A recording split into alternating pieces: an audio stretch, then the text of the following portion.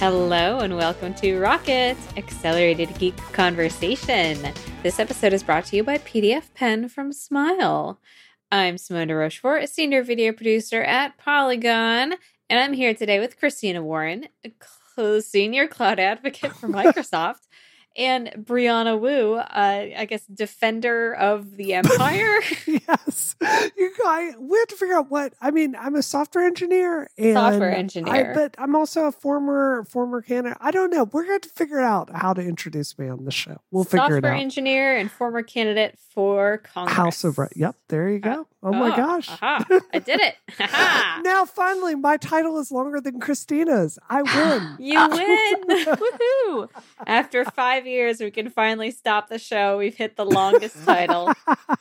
But actually, I do want to hear from you, Brie, because our first topic of the day today is a powerful Mac update. So last week, you debated, the two of you debated. I didn't what debate. Kind of Mac. I asked Christina for expert advice. I don't mean debate in a confrontational way. I mean debate in a mulling over what is the right decision here. Yep. Of what kind of machine you should get for programming work. And you made a decision. Tell us. I did. So first of all, Christina was totally right. After I got off the show, I started looking really deeply into the iMac. So Christina's recommendation for a new game dev machine was a maxed out 27-inch iMac, which you could get for about, it was $3,250 if you're willing to upgrade the RAM yourself. And then the RAM getting up to that level would be another $250 from somewhere like OWC or something. So I looked at that, and she was dead on. The stats on it were great, though the Cinebench scores were not great. But I looked at it, and the deciding factor was the fact that these are ordered out until 6 weeks from Apple. The last time I looked at it, it was June 14th was the earliest shipping date you could get that. So, Christina, great advice, but I'm not willing to wait 6 weeks for a computer with coronavirus. Absolutely. No, it's funny because when you told us this, it was one of those things where I was like, oh, yeah, no, you're completely dead on. This is not something that you want to wait a month for, Right. Well, I've got a lot of, first thing I'm going to do is update Rev 60 to 64 bits and get back on the iPhone and make a Mac port and all of that just to brush up on my game dev skills. And I don't want to sit around 6 weeks waiting for a computer to do that. In my day, it took 6 weeks just to ride to the next town. Right, exactly. So there is actually one of the few, very, very few benefits of coronavirus is it's actually a really great time to buy a cheap Mac. And I have a friend of mine who when somewhere like CDW orders something and a giant corporate customer cancels an order, he plays middleman and will pass this along to you at a discount. So, for instance, Uber was going to spend several $1 million on Mac machines, and they just canceled all of those orders.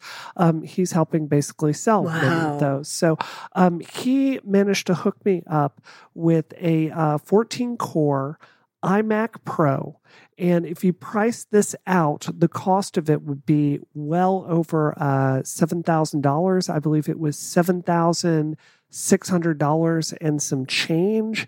And my walk out the door price with an iMac Pro with a terabyte SSD, the maxed out GPU and 14 cores was $5,900. So that was the point where it was a good buy. So well done. It is brand new. It's not used. That has a warranty, and then I'll get Apple Care on it for $169 for another 3 years. It'll be great. So that's what I decided on. Yeah. So does your friend, does he have access to other, good yes, deals? He does. Like what? I'll connect you to him. We'll talk about the show. Please do. I would very much appreciate that. Okay. Excellent. Perfect. All right. Well, exciting news today. Our first topic, official topic, large topic of the day. The butterfly keyboard is officially dead. Woo! With this, yes, let's moment of silence / applause. Some of us will be silent, some of us will be applauding, so you won't be able to tell how we really feel. So this change comes with the announcement of Apple's latest 13-inch MacBook Pro, which, as all loyal Rocket listeners know, is the best size of MacBook Pro. But this MacBook Pro will have what they are calling the quote-unquote magic keyboard, bringing the MacBook keyboards in line with the existing external keyboards, like, say, I might have on my iMac. Over the last 6 months, the butterfly switch keyboard has been phased out on all of the MacBooks, and now we can say it is officially gone. This keyboard, with its lower profile and larger keycaps, was at first well received, but then saw many rising complaints from users whose keyboards broke at the introduction of the slightest piece of dust. It was reworked several times over the years, I think since 2016 when it was introduced, and by the end of its life, it had gotten better, but breaking it still meant, and breaking it again meant a piece of dust. Breaking it meant meant replacing the entire bottom half of your MacBook, which sucked and took a long time. End of obituary. Yeah, you will not be missed. Like there's there's literally no one who's going to have any way to miss this, especially since as they proved with like the 16-inch and as like it looks like the MacBook Air and whatnot, like the form factor is not even changing. Mm-hmm. I mean, this is really just kind of, to me, proof that this was just a very flawed design that for whatever reason we didn't see with the 12-inch MacBook. It took the MacBook Pro for us to see it, but it was a flawed design, because if it had not been a flawed design, this would not be something where they would, you know what I mean, where they would keep like the same exact form factor. Like the new 13-inch MacBook Pro is literally the same as the old one, but with a better keyboard and on the higher end, a better processor. Yeah. Is it any wider? No. It really is just the same. Wow. I did not know that. There's a lot of upgrades inside of it. It's got the better keyboard. It's got 10th gen Intel CPU at the support. high end. At the high end, yeah. No, that's an important distinction though, because the ones that they start with are still on 8th gen. So you've got to go up to like the $2,000 mark before you get the later gen chips. That's fair. But as long as we're talking about the base model, it's got 256 gigs. Excuse me, $1,800 mark. Right, but the base model of it has 256 gigs, and it's my experience. I've tried to use a portable laptop before with that little. I really feel strongly that 512 is the very least you can get away with. I mean, how do you feel about that? I think 256 is fine if it's a secondary machine. I think that if it's going to be your primary, 512 for like a power user is going to be better. But there's I don't know. I'm of two minds of this. On the one mind, like for instance, my mom's MacBook Air, I'm pretty sure that one has a 256 on it. I didn't get her 128, and she has the gold MacBook Air. She has the redesign, but not the one with the new keyboard, because I got it for her for Christmas in 2018. And she doesn't use it enough. Her keyboard is fine. 256 is more than enough for her. She never used more than that on her previous MacBook Pro that replaced. And I think that you could make the argument that with cloud services, with Dropbox, with iCloud, with Google Drive, with OneDrive, whatever, that plenty of people don't need a lot of local storage. A lot of people have most of their stuff, most of their music is in the cloud. They're streaming movies from Netflix. They are accessing their documents from a cloud thing. So I think that there's definitely an argument to be made that for like the average person, 256 is fine. I think 128 is worrisome, especially if you're downloading photos or having things cached. But I think that for the average person, 256 is fine. I will say I'm at 128, and you caused me to just check my storage, and I am almost at capacity. Right? See, yes. Yeah. See, I think 128 is too low. I think 256 is fine for most people. I will say, like, if it's going to be like a primary machine that you do a lot of stuff on, you download a lot of things that you don't want to have to always offload. You have local files, you have a lot of applications, you mess around with a lot of stuff. In that case, then yeah, I will agree. I think 512, but I think 256 is fine. I don't disagree with you, because I'm probably an edge case, but I have had this machine since 2016, maybe late 2015. And I mean, I did just say I'm almost full up, and that is true. However, I haven't hit that point yet. Right. That being said, if you're a normal person, yes, you probably do want a little more headroom than 128. Yeah, I mean, the only reason I would even say like 256 is I think it's a good standard because that gives you room to grow, right? Like I kind of feel that way about phones. Like I feel like, like I don't know if I want to encourage myself to grow. I'm just saying because certain things just take up more space. And also what tends to happen as your machine gets older is that to compensate for like slower processors or less RAM, more of your disk space becomes used as kind of like cache and scratch for that. So you do notice that, you will start up your computer and you'll have like 50 gigabytes free, and then you'll get an out of, storage space message like 6 hours into it. And that's the cache working. That's not like something where like you've been downloading that much content. So I don't know. I think 256 is fine. I think 512 I think 512 it's just me because when I let's say I go on a trip, right? Or I always download like movies to watch on the plane or, the train or whatever. And that invariably takes 50. And then, if you're adding like Civ to it, like one of those Civ is super bloated these days, like with all the DLC for it. Maybe it's just me. I don't know. I hate fighting that limit, and I always get a little bit bigger if I can. In any case, the keyboard itself it was very small, and it is now dead. Yeah, but I do think it's good that they've doubled like the storage price. I am a little annoyed that they didn't upgrade the $12.99 and $14.99 models to 10th gen processors. I'm sorry, that annoys me. But I'm glad that they fixed the keyboard. The keyboard being fixed is really good. But I am annoyed that they still have the older processor. Do you guys have anything nice to say about the Butterfly keyboard before we put it to rest? No. I gave my 10-year-old niece my 12-inch MacBook, and before I mailed it to her, I was like, am I really doing something nice for her because it's got the Butterfly keyboard? I like the sound it made.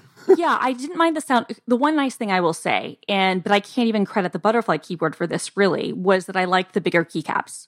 That's the one thing I can say. I like the bigger keycaps, but I can't even really give that credit because the Magic Keyboard, when they redesigned that for, like the for the iMac, had bigger keycaps and also had more travel. So I can't really give it that, but that's the closest I can come to it to say I got to the point where I really liked the bigger keycaps. But no, I mean, I think worst Apple ever. So before we move on, can I say one more thing about this particular MacBook? In researching my iMac Pro, I have done an uber deep dive into the state of eGPU support on Mac OS. And if you've never looked at this before, one of the big trends is Apple has enabled a wide array of AMD GPUs to be used in an external box. And it is utterly feasible today, if you want a game on a 13-inch MacBook Pro, to go out and buy an eGPU box, and it's really easy to do. You go buy, it's about a $300 GPU enclosure, and then put your own AMD GPU inside of it, which could range anywhere from $200 to on the high end $600 or $700. But if you're getting this and you're thinking, well, I don't know, that 16-inch MacBook is a lot better gaming machine for when I do it, you could very, very, very easily get an eGPU and use that as an external box for this. They run great. They're very stable. It's not fiddly. It'll work in boot camp. Like, it's, by all reports, it's really well done. Yeah, I've used eGPUs with my 2017 MacBook Pro before using Thunderbolt, and it's fine. The only thing I would say, and I think you would agree with this, is that gaming on Mac at this point is really not a thing. Right. No, I strongly agree with that. Obviously, I think I feel that way because of reality, but TF2 is there. There are games to play, and I mean, I've honestly found with the indie games that I end up glutting myself on at the end of every year while I'm frantically trying to cram things for Game of the Year, a lot of those I have found do run on Mac, and I'm able to play them on my 2015 MacBook Pro. Sure, but that wouldn't be something you'd be buying an eGPU for. So I'm saying, like, if you're, I'm saying, Christina. I'm saying if you're getting to the point that you were buying an external graphics card for gaming and you have a Mac, my advice genuinely would be to look at either buying a console or like putting that money towards considering getting some sort of like dedicated gaming PC, because at that point you might as well. Like if you have other use cases, Boot Camp and just run it on the other side. I mean, eGPU support works very well in Windows 10. Well, yes, but Boot Camp is a nightmare right now. Guys, I've got really good news. I just cleared 7 gigs out of my trash.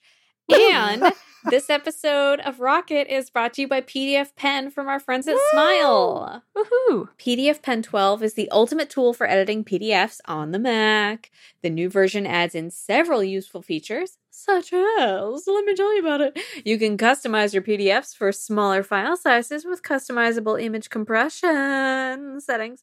And it's got built-in DocuSign support for digitally signing PDFs, which, as we all know, is the ultimate destination of most PDFs. And the magnifier window lets you magnify any part of a document independently of the document's zoom level. Ba-ba-ba-ba. And PDF Pen supports AppleScript, so you can automate actions on the Mac. PDF Pen for Mac supports macOS Catalina, and PDF Pen for iPad and iPhone supports iOS 13 and Apple Pencil. Yes! Learn more about PDF Pen and PDF Pen Pro at smilesoftware.com/podcast. If you do any work with PDFs, you need to check out PDF Pen.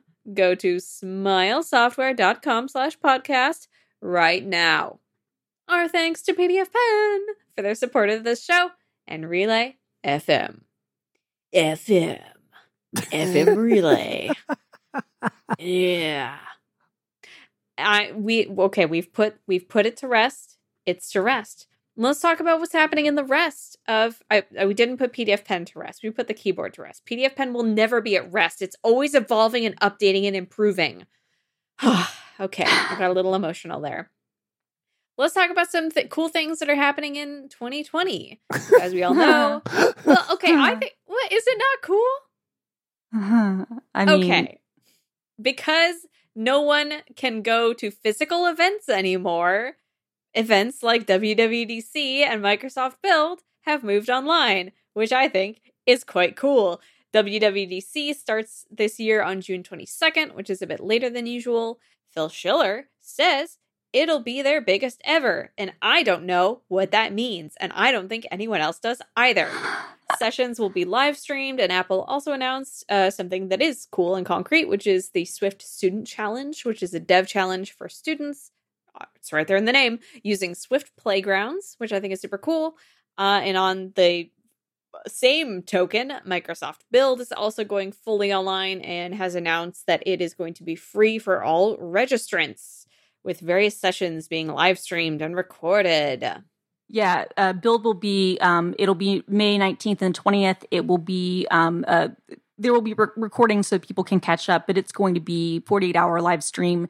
And basically, we're going to be going kind of wall to wall. And so our idea is basically, historically, you've had kind of, like, we've live streamed some of the sessions, but it's always been on the West Coast time schedule. Whereas in this case, there will be repeats of the keynotes and some of those things, but other sessions will be happening live. And it'll be, live to whatever time zone you're in. So we'll have, we'll start on the West Coast, then we'll go to London, then we'll go to Australia. Or maybe we'll go from West Coast to Australia, then Australia to London. I don't know. I don't remember now. But in any event, we'll be doing 3 different time zones, kind of, cadences, kind of like 8 hours each day. That sounds very busy. But so, compared to last year when you were... Oh, go on. Yeah, no, go ahead, Samantha. I was just going to say, compared to last year when she was traveling all over the world and then also doing it in Seattle at like a nutty schedule. Yeah. So, taking these one at a time, Microsoft Build, particularly now that I'm going to be doing more Windows development, I'm very interested in this, Christina. So I will definitely be attending virtually.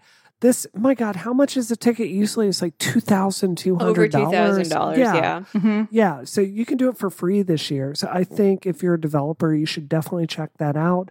Yeah, that said, as someone that's gone to Build multiple times, there's something lost not being there in person. And Definitely. with WWDC, I mean, y'all, this is the Apple Super Bowl. I mean, It just is. And I mean, don't get me wrong. I'm really, I think that when Phil Schiller says it's going to be the biggest ever, he probably means it's like typically a lottery of which Apple employees get to go present at WWDC. And now I think because so many people are working from home, many will be able to. So that's probably what he means. And that's good. I mean, maybe, like for me, I work on metal technology. So I imagine I would have a better chance of actually being able to live chat with the people working on that technology at Apple, which is good. But at the same time, it's, WWDC is not just the sessions and the keynote. It's going to John Gruber's party. It's doing App Camp for girls. It's, it's hanging out at a bar with all the people you love. And I hate that we're not going to be able to do it this year, particularly because I can actually go this year. No, that is rotten timing. Yeah, you're right. But I mean, there's always 2022. Well, I mean, that's the thing, right? It's always difficult. I mean, because total like disclosure or whatever, I'm involved pretty heavily with Microsoft Build. I will be, as I have in years past, doing the Build Live hosting thing. But in the past, that's always kind of been a secondary part of the show. And now it's going to be sort of the connective tissue that carries the various sessions that people can choose to watch together. So I will be like all in on that. And I've been in a lot of meetings. And I know that team, and there are so many different people who are working on various things, are working on ways to try to, have more kind of community involvement and have more ways that people can connect. And we were a little bit lucky. We got some learnings from the MVP summit that happened literally right as we were all quarantined. So we have some learnings from that. But you're exactly right, Bray. I mean, there is, I think, something that's really great about some of these big events going online in that it allows lots and lots of people to come who might not have been able to otherwise, not just because of cost and because of capacity, but because of where they live in the world.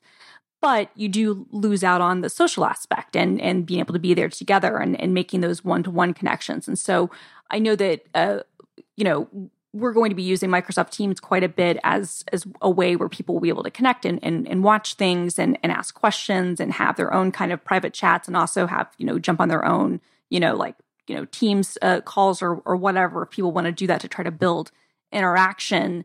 And it'll be interesting to see what Apple does to try to cultivate that, or if they do anything, in terms of WWDC, because it's difficult. We're all still in this new world right now. Like my life actually for the last couple of months has been doing deep dive examinations and planning and trying to play around with things and experimentations for how do you do in-person stuff online, especially from a community perspective. And the answer is like, we're still figuring it out, and it's going to be interesting to see how it evolves. But I'm excited that Apple is going to be doing it. I'm obviously excited that Microsoft will be doing it.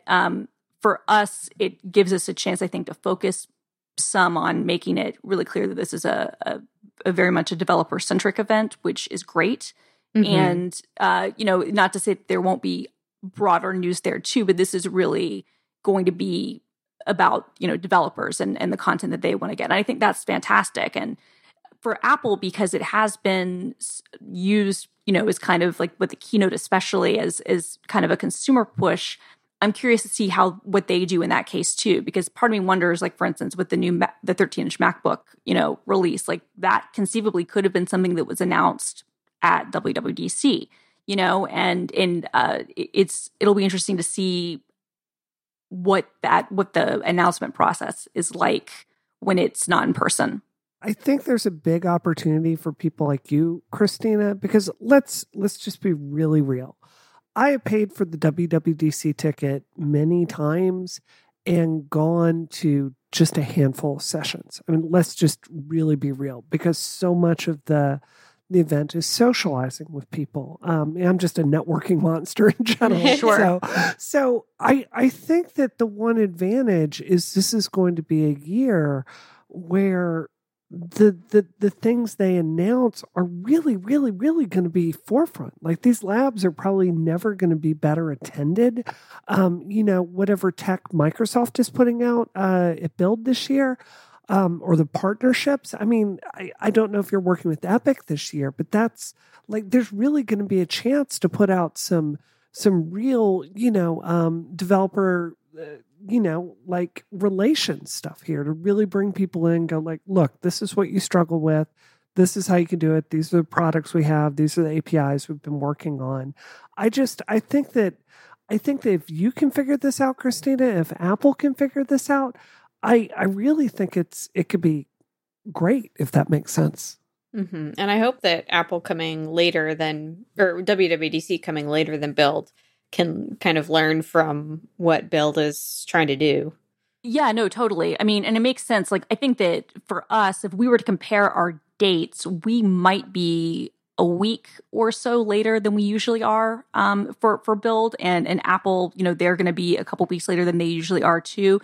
And I'm assuming that some of that is just lead time. There's a lot that goes into preparing for these events and making sure you have the infrastructure to support this number of people, and figuring out how do you get people to ask questions and how do you moderate those things, and what's your process of making sure that people aren't abusive and other things, and like there's a lot that goes into it. And then there's even from like a logistics standpoint, is like, okay, we're all remote, and how do you get people to present their content? Like, are you pre-recording everything, or are you doing it live? Because a lot of people are going to have to be doing their talks from their house, which means their home internet. And, it's just, there's all these pieces that you don't think about until you kind of get there. And it's always amazing to me that stuff doesn't fall apart. So I'm definitely excited about Build. I encourage anybody who's interested in anything related to, Microsoft or Azure or, kind of computing in general to check it out. It's free. I will obviously be attending WWDC as well. I can't wait for that. And it'll be interesting to see what other companies do stuff. Google canceled I/O and Facebook canceled F8, but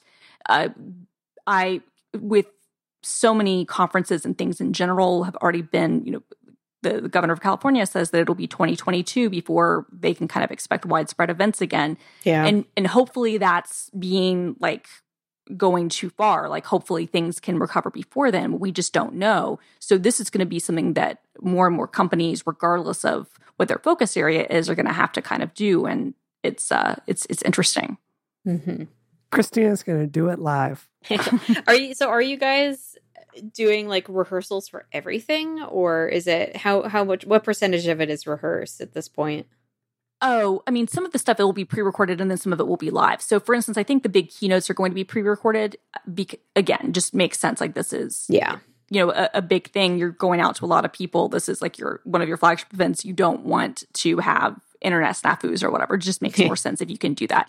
Because even when you broadcast it live, like, if there are snafus, at least it's happening, in real time. It's being recorded someplace. You don't want to run that risk when it's purely virtual. And then I think most of the sessions are going to be live. There might be some that are pre-recorded, but I think most of them are going to be live. And then we will be doing kind of, live, like ESPN style kind of, 15-minute interstitials in between sessions and cutting to other things and kind of, leading in and out of the content that's happening throughout the day. That will be happening live for that 48 hours. So me and Seth Juarez and Adana Sarkar and Rick Kloss will be kind of the host of that. Scott Hanselman is going to be leading the Developer Day stream. There'll be a bunch of great stuff, and he's probably our most famous individual developer at Microsoft. He's great. So he has a whole day just for his kind of keynote and his kind of sessions that he'll be showing things off at, and that'll be really cool.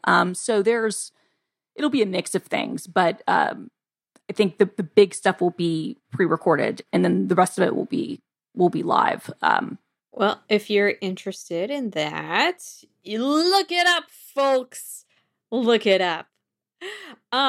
Cool. Should we move on to our dessert for the day? Yes, let's do it. Oh, it's a fun one.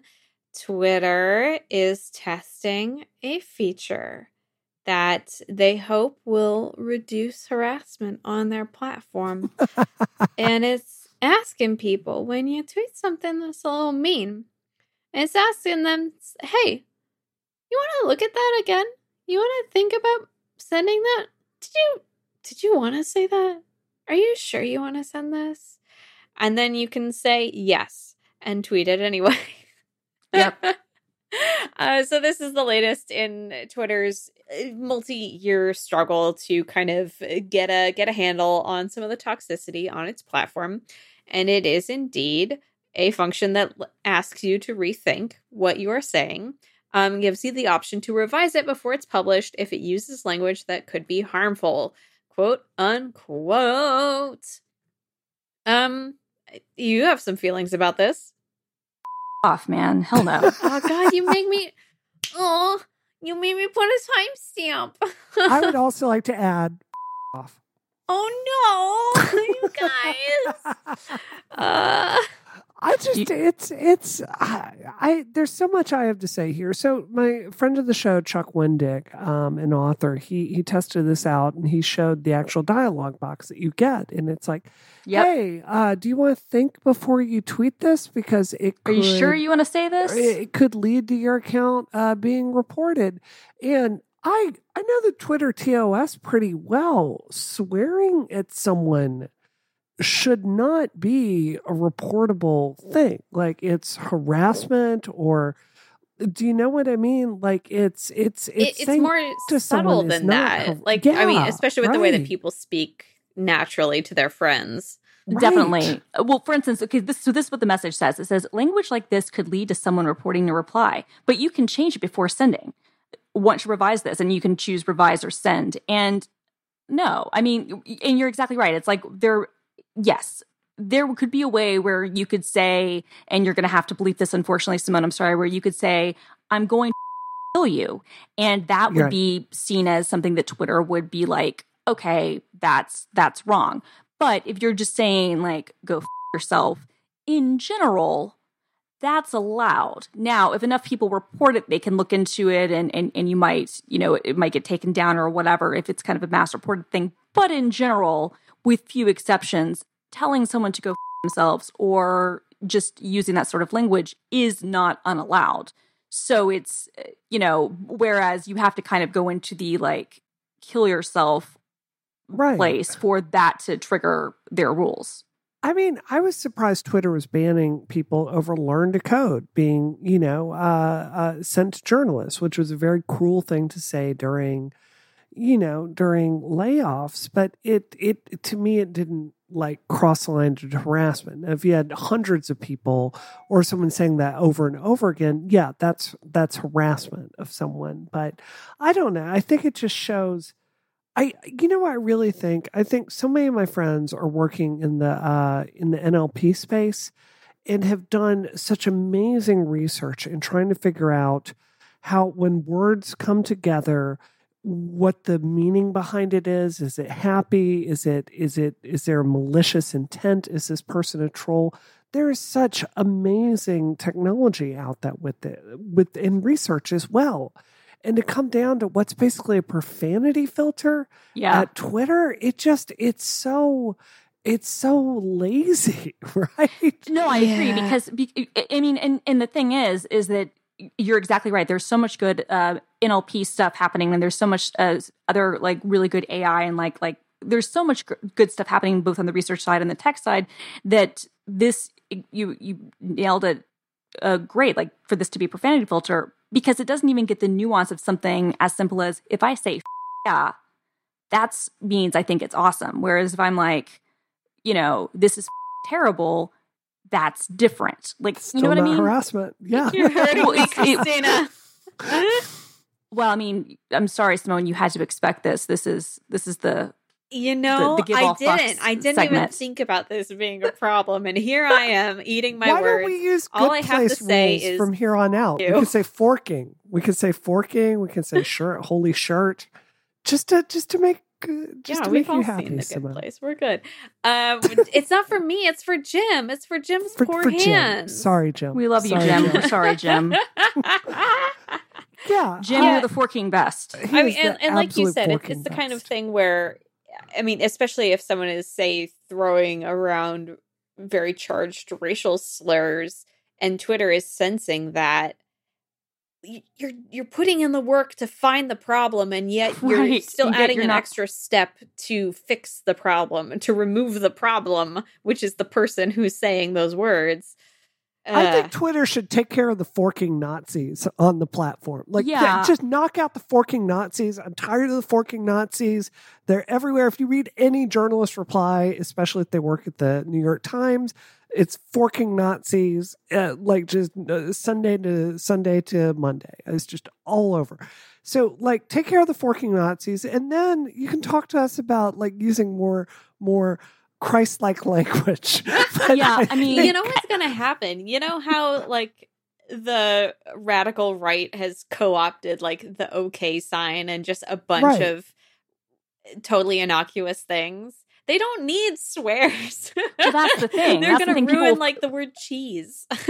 Exactly. People will find a way. Well, what's interesting too, though, and I think that this is probably what the thought was, because there is actually research that I've read that does back this up, which is, and I don't know how useful this will be on Twitter, but there's certainly been research that shows this within other social networks and in other social situations, that if you can slow people down and make them consider what they're saying, some people will reconsider. And so if you're in the heat of the moment and something comes up and you just kind of, send off a message and maybe you're really angry, if there have been studies that show if you get feedback that says, are you sure you want to say that? Are you sure you want to send that? Just that brief pause of making you kind of have to reaffirm, yes, I want to send this, is oftentimes enough to make people go, okay, I'm calmed down now. I don't need to say this exact same thing. I think, though, that with the context of Twitter, I'm not sure that works, if that makes any sense, because you're already limited by a number of characters. People typically go in with a certain kind of reply, but I could see if like a situation, like a conversation was getting heated, somebody might be like, okay, I can chill out. But, and I can also see it might be helpful in some cases to like, it'll be interesting to see how bots work around this, for instance, because you would need to put in kind of like a pause mechanism and design the bot in such a way that it would be able to, click on the send anyway button or whatnot. So there would maybe add some complications to automating tweets that just send people nothing but strings of harassment with certain words, right? Like I could see them doing that. But otherwise, I don't know. I mean, again, there is research that says if you can get people to slow down, they'll change their mind. I think that's interesting. And I've definitely noticed that in my own behavior before. Like there have been times when I have found myself typing out like a snarky reply to something and then read it back, and like in that reading it back thought, okay, no, this actually doesn't make sense and it makes me look bad. I'm deleting it. And I do think you're totally right that there is that percentage of people who will kind of be defused by that. But to the greater point and to what many people on Twitter have said, it's not probably going to stop the people who are intentionally going out there, not thinking, oh God, I got in a fight and I'm so mad right now, but going out there and thinking, I'm going to start a fight and I'm going to make people really mad and upset because that's what I want to do today. Yeah, what I would like to see, like, help make this feature available to the person making the original tweet. Like, make this so when some jerk store shows up in my replies and it's like, man, you didn't know, sources, why didn't you think of this? And then I say something to him. I would like Twitter to like figure that out and go, do you really want to respond to this person? It's not going to go well. Is this the best use of your time, Brianna? Actually, see, that would be a great feature. It'd be like, do you really want to engage with this egg? I would love be a that. good Like, feature. this person's account was like over 2 months ago, and they're clearly a troll bot. Right. It's like, or if it gets to the point that you have like a bunch of kind of, like responses back and forth to someone who comes up, are you sure you want to continue this? Yeah. I would be a fan of that. Are you sure you want to continue this? You are because 15 a lot of replies cases, deep right now. Are you sure you want to continue this? because a lot of times I would just be like, you know what? No. And also, I think it would also work against tweet storms, which are, I think we can all agree, have in some cases gone too far. Because at a certain point, I really would like Twitter to just come up and say, would you rather just write a blog? And then just take you to Medium. Yeah. All right. Well, that's good. That's how we feel about, and folks, that's how we feel about that. Now you know. Christina, what are you up to this week? Oh, major announcement. Major announcement. All right. So I don't have the date yet. It will more than likely be weekend after this coming one because there's a lot that goes into this. But I am going to, we're going to be working on doing Fire Festival and Animal Crossing. Yes. This is the best idea you have ever had, Christina. I've never looked forward to anything more. Yes, I know.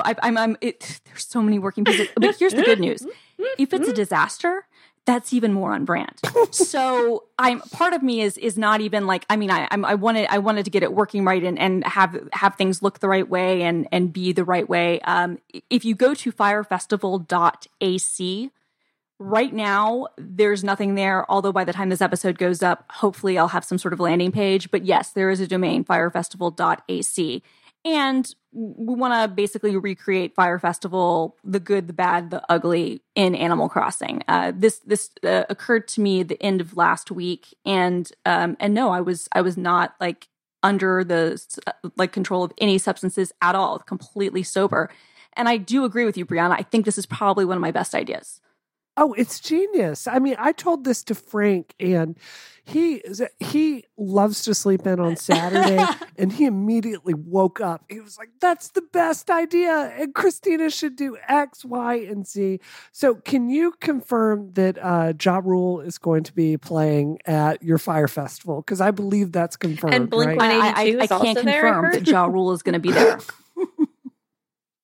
Oh, that's amazing. Yeah. Blink-182 is definitely there. No, real talk. If anyone knows Mark Hoppus, I know he's a big Animal Crossing person, would love to get involved. But yeah, if you want to, let people know all the confirmed bands that are totally going to show up, just like at the real Fire Festival, definitely. Yeah. So it's safe to say that your Fire Festival island, you will be staying at very nice, very luxurious, very Instagrammable beach locations, right? Like, how many bells would I have to give you to stay in a house? I don't know. I think about 250K bells, I think. I can swing to stay that. in a house. Yeah, I think so. I think that's right. I mean, I think that's what we're doing. Also, if you want to stay in like some of the really big palatial places, that'll take, one of the crowns, which, are a million bells and lots of rare furniture items. There's going to be a lot of things, but obviously, it's all coming together. The infrastructure so far is pretty good. Hopefully we won't have any rain. I'm crossing my fingers, but it never rains there, does it? No. Not on the island. Never. So you have lots of experience. Well, I guess you do. You have more experience planning things than the real Fire Festival, Christina. This is true. So when will we be able to know more about this? So I will, my goal is I'm still trying to work things out. The website should be up by the end of the week, and we'll have more information next week. Oh my God, you've got to get Twitter. You've got to get Twitter for this. I know. I need to do all kinds of things for this. This is basically very busy. This is coming together just like the real Fire Festival. So, which, I mean, again, part of me, I'm like going through all these planning things. Like I have documents. I'm like, okay, I need to do all these things correctly. And then part of me is like, Christina, don't over-engineer this. It's Fire Festival and Animal Crossing. The disaster is part of the experience. So, but I just want to try to figure out what the process will be. Honestly, my biggest problem right now is I don't want to give up either of my islands, and I want to be able to stream this on Twitch. So I'm trying to cop another Nintendo Switch. That's honestly my biggest challenge right now. So it's trying to actually find a Switch that I can buy. Yes. So if anyone has a lead on a Switch in the Seattle area, please let us know. Yep. I assume that they would have to not. I mean, maybe if they don't have Animal Crossing yet, maybe this is a free freaking copy of Animal Crossing for them, right? I mean, potentially. I mean, I would buy Animal Crossing, whatever. I just need a Switch to be able to run the game, Yeah. All right. Brianna, what are you doing this week? I'm hopefully helping Christina with this terrible idea. Oh my God. That is awesome. This is what you're, instead of serving the American people, you're serving the American people the greatest gift of all. That's right. Honestly. I want to get in on the scam. I mean, legitimate operation. So now my iMac Pro gets here on Thursday. So honestly, Amazing. something I learned is that Rev 60 is coded in its UDK. There's now deprecated. I've not been following this since I've been running for office, obviously. And Unreal dropped a final version of UDK in 2015 that does support 64-bit and Mac OS development. So once I get my new Mac, I'm going to update Rev 60 to that. And we're going to go through and redo all the lighting for a modern thing, re-encode it for 64-bit because you can't even play it on a modern iPhone. And I'm going to do a new version of this just to kind of get back into game development. I think it'll be a good project. So look forward to that. Woohoo. Congratulations. Well, congratulate me when I ship. I mean, I'm trying to fair. figure out source code from literally 12-year-old. Congratulations on having a plan for what you want to do with the rest of your quarantine. That's very cool. Yes, there it is. I am, man, by the time this episode goes live, it will have already happened. However, tomorrow on Twitch, Wednesday, May 6th, I am interviewing / having a conversation with Janina Gavankar on Polygon's Twitch. Woo. So we're just going to be talking about video games. You might know her as Iden Verso from Star Wars Battlefront 2. She's also one of the leads in Afterparty, which came out last year. It was very delightful. So we're going to be talking about her role in those games and also just talking about, because she's a big gamer herself. So we're going to be talking about playing video games. I know she's playing games in quarantine, as we all are. So we're going to be talking about that and just a bunch of cool stuff. I think she's really cool. She hosted our Comic-Con party last year, and I met her briefly there, and she was very nice. So I'm excited to have an extended hang with her on Twitch. And I am pretty sure I'm not lying when I say highlights of that will be posted on our YouTube channel. So you can check those out, even if you do end up missing the stream, which at this point, again, you have. So sorry. Then that's why you should follow me on Twitter. And what is my Twitter, you ask? Well, I'm on Twitter at DoomQuasar. And at youtube.com/Polygon. Brianna, where can we find you online? You can see me at Brianna Wheel on Twitter. And Christina? You can find me at film_girls on the Twitters and the Instagrams. There will be a Fire Festival AC account forthcoming, and we'll be sharing that. And you can find my videos that I do at work at youtube.com/Microsoft Developer. And also firefestival.ac will be up by the time you hear this episode. There will at least be a landing page. So, all right. And we can find more information there. And you can definitely confirm that no one will miss it between now and next week's episode.